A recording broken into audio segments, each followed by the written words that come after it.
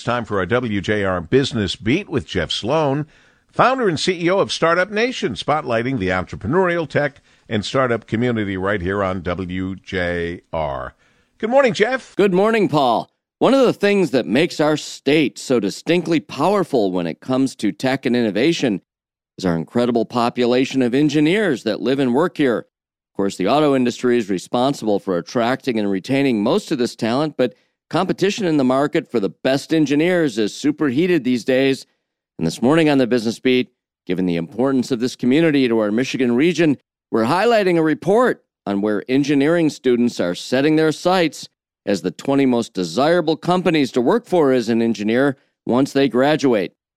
To generate the ranking, Universum, an employer branding specialist, asked roughly 50,000 engineering students, where do you want to work when you graduate? Well, let's focus on the highlights.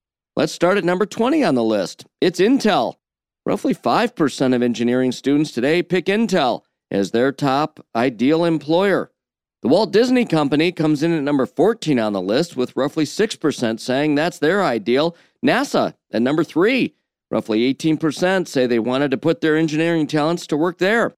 Now, there are 5 automotive companies on the list of top 20. Ford comes in at number 13, GM at number 11.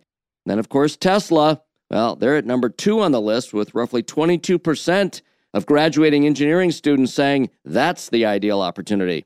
And speaking of Elon Musk-led companies, SpaceX, they're at number 1 on the list. 25% of engineering students say that's where they want to work.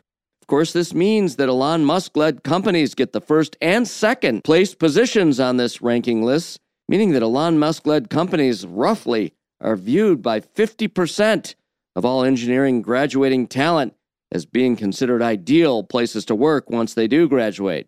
So that's the competitive playing field, Paul. Interesting, enlightening, and important information as we seek to continue our stronghold as a major center of engineering talent here in the state of Michigan.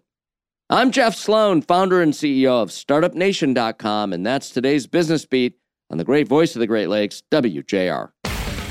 This segment brought to you by Dell Technologies.